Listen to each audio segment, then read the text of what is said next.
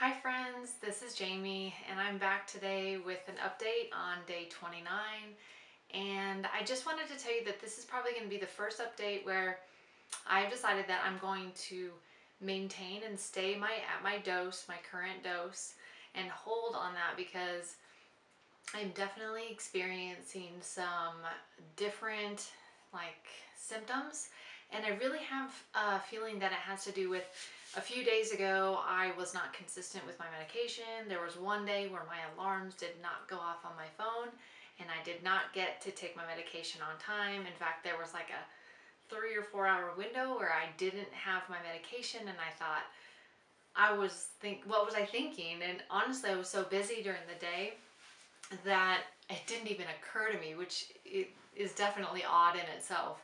So because I was very inconsistent with my medication, and I dose 5 times a day, 6 a.m., 10 a.m., 2 p.m., 6 p.m., and at bedtime, which is around 9:30. So because of the inconsistencies, I started to feel maybe a few days later um, some kind of restless leg feeling, some muscle cramps. I was starting to feel like I could feel my heart skip, or like some tachycardia, and I definitely noticed that in the afternoon I started to feel a lot more tired and fatigued. And this is common, but this is definitely more pronounced than it has in the past.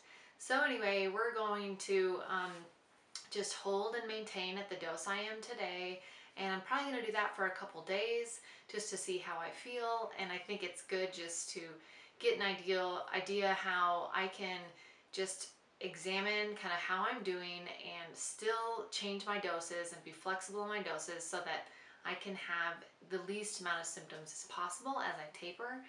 And yeah, so we're just going to count this as kind of a win. I still feel good overall. These are very minor symptoms for me. And yeah, so I'm still feeling good for the most part. And there's a lot of positive things that have happened.